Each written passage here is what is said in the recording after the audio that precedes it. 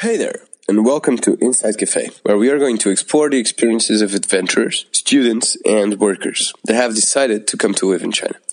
Cafe is an ancient name for China, and Marco Polo, a European traveler, had a sole objective to prove that China was not only riding northern horse tribes and southern agriculture peasants, but an immense country with a sophisticated variety of cultural traditions, people, and customs. We intend to explore the Marco Polos of today who have come to find the 21st century China. We will dig deep in order to gain an insight into the encounters, struggles, and the successes which they have experienced along their way. This podcast aims to provide you with exciting stories about a country that has been misunderstood by many, but understood by few. Inside Cafe will give you firsthand the stories of the few. Our goal is to provide a platform for every adventurer that has come to China from all corners of the earth. We will cover as many nationalities as possible and speak to people who have many diverse opinions. In an era of globalization, getting to know a little bit from everyone is a way to bring you on a journey around China and show how our interviewees have found their own cafe. Inside Cafe is the Sabri Podcast, the Student Association of the Belt and Road Initiative.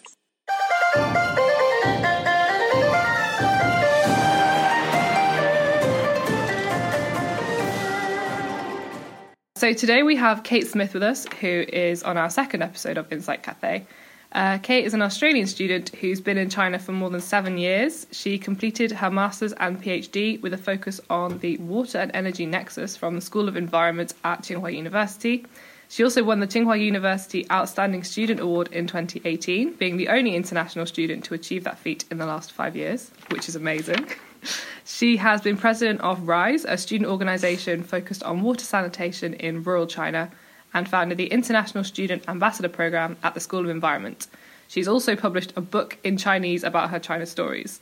So as a person with immense talent, Kate speaks 4 languages fluently and is currently learning another, and is a leading personality who inspires everyone who has met her. Welcome to Insight Cafe, and thank you for talking to us. Thank you very much for inviting me. You're welcome. So, Kate, as a book writer, could you tell us a bit about your first memorable story that then became documented in your book? It's this first story that I wrote, actually, when we were proposing the book to the publisher.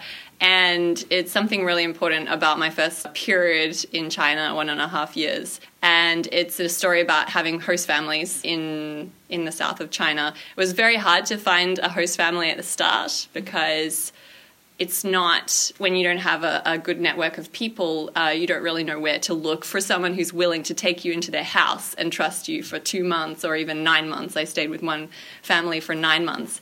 And then, you know, things change within the household, and people live in apartments in China, so they only have 2 or 3 rooms in their house. So after 2 months, people would say, okay, we have a sick relative, we need to have the spare room. Are you able to find another family? So I moved out of 2 households in the same way because of a sick relative. And then finally I found a house that had, I think they had like 9 rooms, and maybe they had like a KTV room. Oh, wow. And I stayed, maybe they had something like 7 rooms and a KTV room, and they had a big lounge. And so I stayed in there, and I never got kicked out. They had so many people come to stay one night, and still I had my room. Did you all do KTV at the same time? Did you all like use the room? I think the KTV room, because they'd had the house for a long time, the KTV room was something from, you know, back in the days when they're, you know, the children and the parents would sing. I don't know what they used it for, but it had been... It's a really big thing here. It was, yeah, and so they obviously thought, okay, we'll have our own personal KTV room, but now it's just another bedroom, a massive bedroom, but still just a bedroom.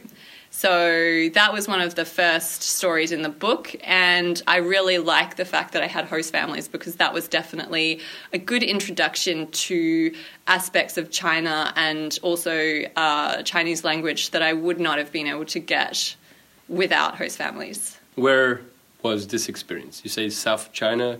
What was the location? In Nanning, which is the capital of Guangxi, which is probably most well known to people who haven't spent a lot of time there for Guilin and Yangshuo. Okay. Now you're in Beijing. Do you see a huge difference between northern people of China and southern people of China?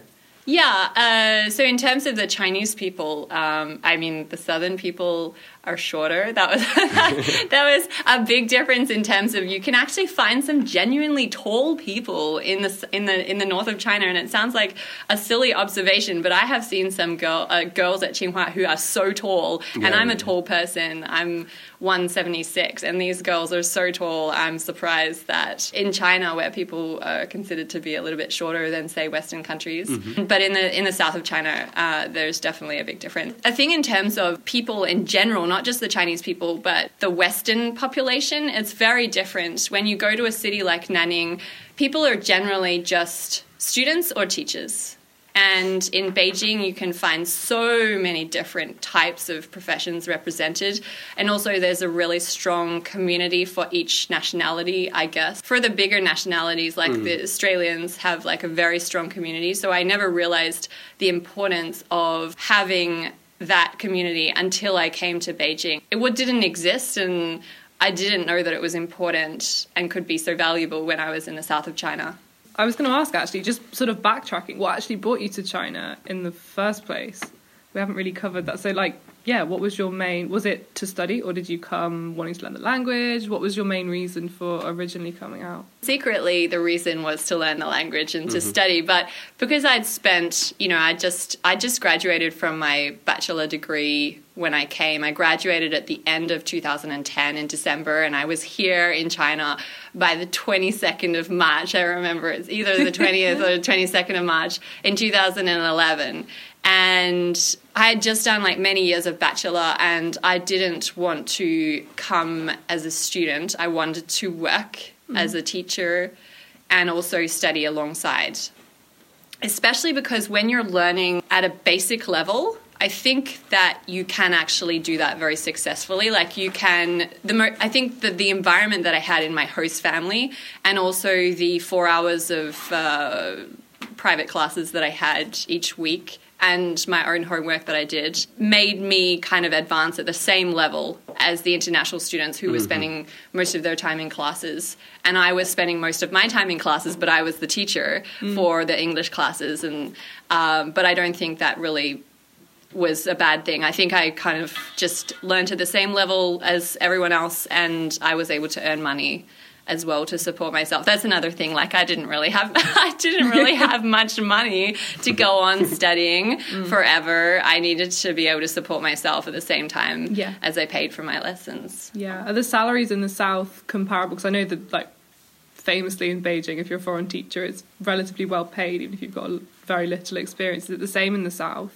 So what have you heard for Beijing? I'm interested, because I know it's not the same in the South. Obviously, as a Brit, I know a lot of Brits who teach, who come straight out of university with no teaching experience, and you can be on your... I mean, I don't know whether I should... What is it in... I mean, obviously per... Oh, in renminbi, you can say in renminbi. I mean, between... 300 RMB an hour, which is what, like... I know people that are on 20,000 a month, for example. Like, it varies so much, but I know it's, like, it's good compared to what you would get in the UK as a qualified teacher... Or I'm sure, I think as well, in China as a qualified Chinese teacher. You get a lot less. So I just wondered what the scene is like in the South, if it's the same. Yeah, so if you were doing, in the South, when I was there, 2011, and things will have changed since then. So if you were getting paid an okay rate for external classes, that would be 100 yuan per hour. And if you were getting underpaid for classes you're doing on top of your normal work, then if you're getting underpaid, that would be 80. And if you're getting paid, pretty okay, like, they're a nice school, that would be like 120. And if you're doing private classes with some parents who are able to pay you directly, it might be higher. But for me, in a university that gave really great holidays and was reputed to be it's the best university, I think, in the province, Guangxi University, and that was the best job that I could find when I kind of scoped things out. It was 5,000 yuan per month, plus accommodation on campus. Right. And that's really low compared to Beijing. But I think that was quite fair for Nanning. I think people were able to... Yeah, people were able... You don't have to pay for accommodation. I think if you pay for your food, I mean, it wouldn't cost you more than 1,000 unless you're paying for very expensive restaurants. Yeah. Did they provide you with a host family? Because Oh, yeah, so how did you manage to get a host family in the first place? Well, okay, so firstly, I went in March, and I didn't start at the university until August. So there was a period at the start. So if anyone knows the times of the Chinese semester, March is like the worst time to come and try and find a teaching job, because Chinese New Year is at the start of February, and everyone started the semester by, I guess, the end of February or something like that. Around 20th, I would say. So I was coming at a time where all the teachers had already been found. I happened to find a kindergarten, actually, that their teacher had gone home and never come back. So they went home for the Chinese New Year, and then they just didn't come back. And they were called an international kindergarten, and they had no international teacher. So they were pretty upset about that, and so were the parents. So it worked out really well, because both of us were in a difficult situation. And they were very fair as well. Like, they paid me very fairly. Because the one thing I was not interested in coming to China for was to get taken advantage of. So I was very careful to make sure that I knew what was going on. And so the host families, I'd already found like 2 before I went to work at the university. Like, I found each host family through contacts that I made through the jobs. And so by the time the university gave me this accommodation on campus, I actually didn't use it. Like, I used it during the day, but I stayed with my host family at night. So I was paying extra to stay with my host family, and I could have saved money by staying at the accommodation every night, but I would have lost so much that it was not worth it. Like, it was unbelievably, absolutely, like, in terms of like development, it was so much better to be with the host family. Like, you have no idea like how many times like I would learn a word in the textbook, and then someone would use it in my house while they were watching TV. Like, they would be watching this program about the Chinese and the Japanese fighting, and then they would say, and then the Chinese had victory, and I would have just learnt the word for victory in my textbook. And there's no way you can recreate this if you're living surrounded by foreigners in like university accommodation. I had a similar experience last week. I learnt, I'm going to pronounce this wrong, and you're going to probably tell me it's wrong, Gaosu, like to tell. Yeah. And we went to see Mamma Mia in Chinese last weekend, which was amazing, like the stage show. And they like translated all the ABBA songs into Chinese, and they were like, Gao Su Ni, and I was like, that's the word! Yes! Which I guess it's a similar thing, like, unless you throw yourself in. I can't believe I just sang on this recording, that's terrible. I can't believe they translated the songs from ABBA. It was impressive. Like, soundtrack is on order. I'm excited. Like, it was really good. And it like does, so Mamma Mia in Chinese will be in Beijing, and then it'll go like to Shanghai, or is just like a kind of... I don't know. They've definitely done it in multiple countries. I'm not sure if it's travelling around China. I'm not sure, but... Wow, that's incredible. Good. I think it's on tonight and tomorrow, if you're interested. Wow, That's okay. when it finishes. But it was very good. But yeah, that situation of having heard a word that I probably wouldn't have internalised. Yeah. And suddenly it was like, that's it. And I'm pretty sure that's in there long term now, because I was so like surprised and like excited by knowing what it meant. Yeah, and you can't actually, I don't think, do it without the textbook. Like, I don't know about you, but I really feel like I wouldn't have learned things just by picking them up. My brain obviously doesn't work like that in Chinese, but with the context, it just makes it really memorable. Yeah. So my ability now is lower now, because when you get to a quite high level, and then you're surrounded by people who can support you with a few English words, because people at Tsinghua are very good at English, you get a little bit lazier and you don't learn at the same level. So, but definitely at the start, it was very helpful. Yeah. Are you still in touch with your host families? Any of them, all of them? Yeah, well, I haven't been to Nanning since I think I went at the start of 2014. And at the time I was there, we didn't have WeChat. So I was like contacting them by email. And if I go there, I would...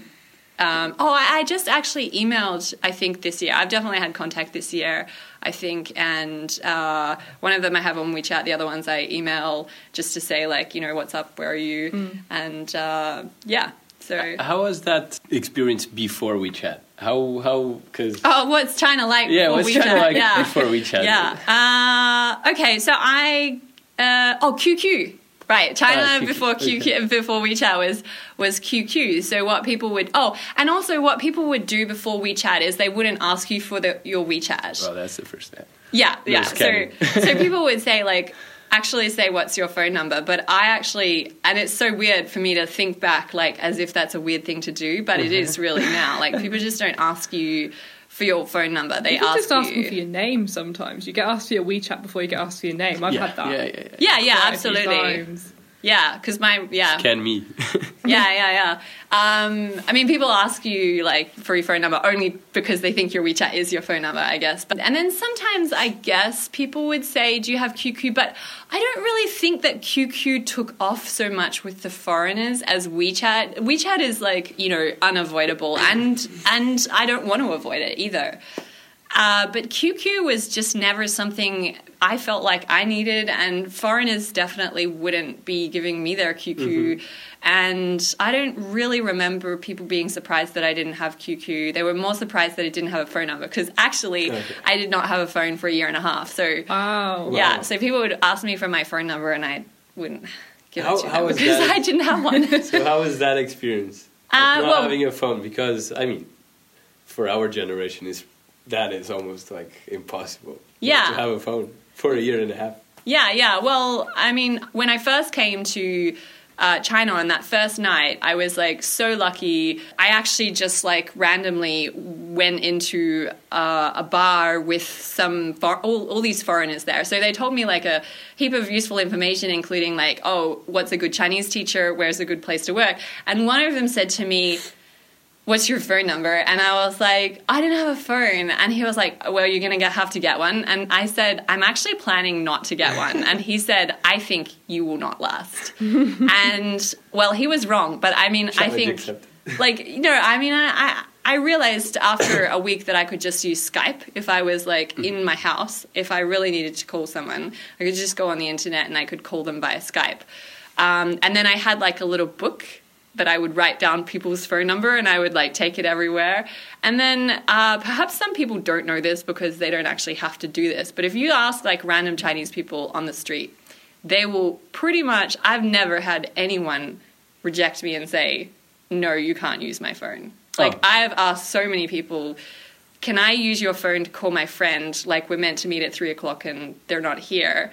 And they will just be like, "Yes." And I say, "Okay, well, I can give you like 1 yuan or whatever for the credit." And they say, no, that's fine. So, yeah I mean, definitely possible. I think I had that experience. Well, not calling someone, but I was in the metro. And nowadays we're so dependent on WeChat that we don't have physical money. But then if you want to charge your metro card, you need physical money, and then getting an ATM is like it's impossible because in a radius of like a kilometer there's none. And one of the security guards actually gave me money for the ticket. You know, like just go, I'll pay for your ticket. And it was you didn't impressive. Pay him back. He didn't. I wanted like, I can WeChat pay you, and he was like, no, just go. Oh like, wow, wonderful. Okay, that's really nice. So, yeah, it's not the first time. I mean, with translations, I found that a lot. Like, if you're lost. Yeah. Luckily, nowadays, we have, like, apps that translate you, like, on the spot. So they'll just tell you, "Oh, you want to go there? Okay, just turn right, turn left, turn right." And they'll say it in Chinese, and then they'll show it to you, the answer in English. So it's perfect, you know. In that aspect, my experience here is very positive. Yeah. And I think that what you say about, like, the translation thing, I think is something that people also worried about. Like, they were like, "Oh, if you don't have a phone, if I don't have my phone, how are you going to get out of difficult situations? For example, you need to translate something. That's kind of like a convenience thing. But you might have an emergency and then you can't contact someone." Well, I don't know. I guess I never had an emergency. And also, if I had an emergency, I don't know who would be able to help me more than the person who was around me. Like, I just couldn't see at the time that was going to help me out. And also, I could speak to the people around me. If you couldn't speak to the people around you, then you would feel really stuck.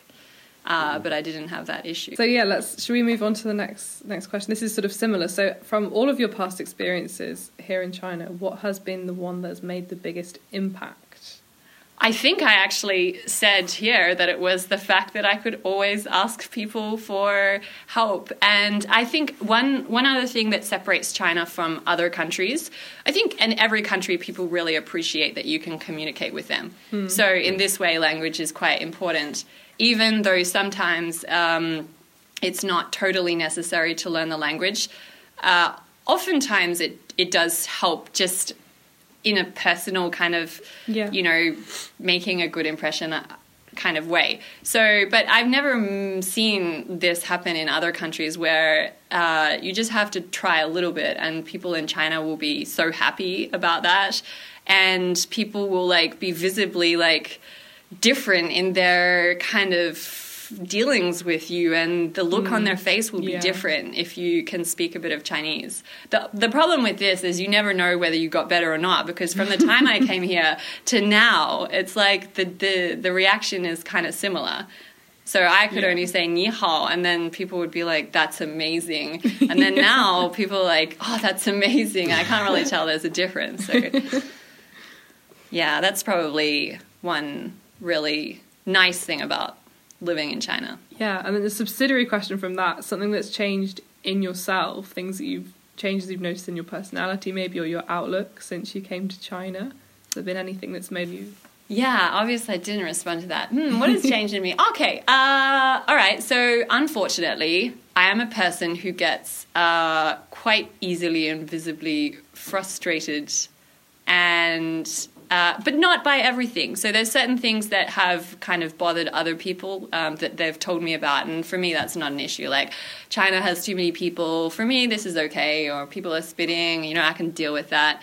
But for example, something that would bother me is when I came to China before online train tickets were available. So I came to China and I happened to need to buy a ticket from Nanning to Beijing just on the time when they were going to open online tickets. And I didn't go online and buy the ticket. I went to the station, but most of them had already been sold out by that time. I didn't realize, but there was like a massive line, even though I was like right at the start of the, the opening of the tickets. And I could see people like cutting into the line, and often I will cut the line with everyone if they're cutting into the line. But when you're buying a ticket at this kind of peak time, I feel like that's when you need to make a line. So I would be like, why aren't you guys saying anything? Like, look at all these people out there. Like, why are you calling them out? And sometimes, like, it's general. Like, there actually are people who are like cutting it in the line, and I feel they should be called out. But in that particular situation, I was wrong. They were like, you don't realize there's actually a train line and there's a bus line. And those people are just going in the door to get to the bus. And no one wants to take the bus in China, so there's no line. And so I've realized that there's certain things that I should just accept. Sometimes there's a reason for things. Sometimes, even when there's no reason for things, I probably would have been better just accepting. I think that's something that I have realized and that may have changed. And also something that's changed is I can understand the Chinese perspective on certain issues better. Not to say that I will ever think exactly like a Chinese person, because that would be impossible, but I have more like gray area than I would have when I first came to China. Do you think that did you feel the cultural difference between studying in China and in Australia, and how did you adapt to that? People often ask me the question, like, what is it like to be a student at Tsinghua compared to what it's like to be a student at the University of Melbourne, which is where I did my undergraduate. And the issue that I have is that I was an undergraduate student in Melbourne and I was a postgraduate only in Tsinghua. So there's certain things that are so different between undergrad and postgrad that you don't really know. However, there are certain things that I can judge. For example, the relationship between the teacher or the supervisor. if it's a postgrad student and the student. So here, when I first came, it took me a while to get used to having people say 老板, which is boss, my boss, 我的老板, or 我们的老板. And I will never call my supervisor my boss, because this just is not the relationship that, not that that's a bad thing, I just can't envisage that this person is my boss, because that's not how we would say in Australia. But on the other hand, I would never get used to calling him Shuming, which is his name, because here we always call him by his last name. And so even in English, I will use the word like 老师, even when I'm just talking in English to people. Whereas if I was in Melbourne, it would be totally normal to say like, oh, John, my Professor John, or call him John, or whatever. And it would be weird to call him like Professor Smith or something like that. Yeah. So that's one major difference. Also, I know that in Australia they have 2 supervisors, and I think that's the case in other countries. And here we have 1 supervisor in general. And I think that 2 supervisors could be beneficial in some circumstances. For me, it's always been good to have 1 supervisor. And I think people in Australia are a little bit more crazy when they're students than people here. I mean, the craziest my students probably got, unless they didn't tell me anything, they would be like having chur and then like having pijiu, having meat sticks and beer out on the street. That's kind of their craziness. Whereas in Australia, my vision of craziness in college would be people going out and getting so drunk that they end up like sleeping in the garden or throwing up or running around like nude, like in the college grounds. And I mean, my college has tried to change that over the years, but definitely there's much less of a culture of just going out and coming home at any time of night and getting totally drunk here, and much more of a culture of like, the dorms have curfews, we have to have a shower at this time, we don't drink a lot because we're college students, like, that's a very big difference, I'd say. What about having dinner? Did you have a lot of dinners here with your fellow colleagues? Because rather than doing other things, rather than going for a drink, like just having dinner and... Yeah, right. So my professor would never say like, "Hey, like Kate, let's go to the pub and have a drink." It's just like, that's just so random. Whereas I think that in Melbourne, or definitely there's people who have said, "Oh, the professor would go to the pub on Friday with us," or something like that. Whereas we would have team dinners, and everyone would be sitting around the round table, or when we want to celebrate as a team.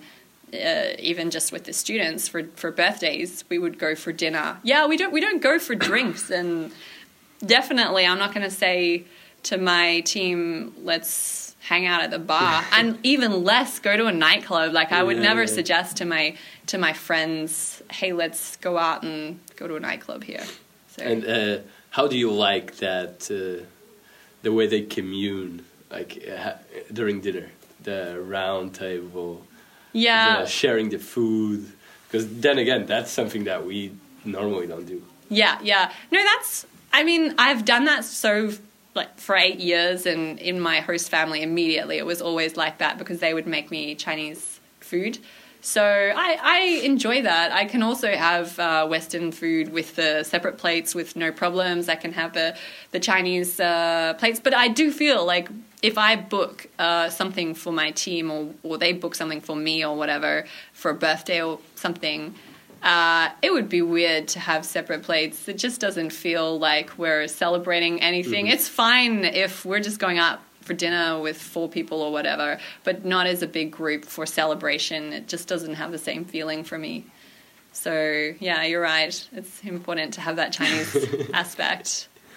That's interesting. Okay, we should probably wrap up now. So our final question, which we're asking everyone, do you have a favourite Chinese word, phrase, something that you'd like to...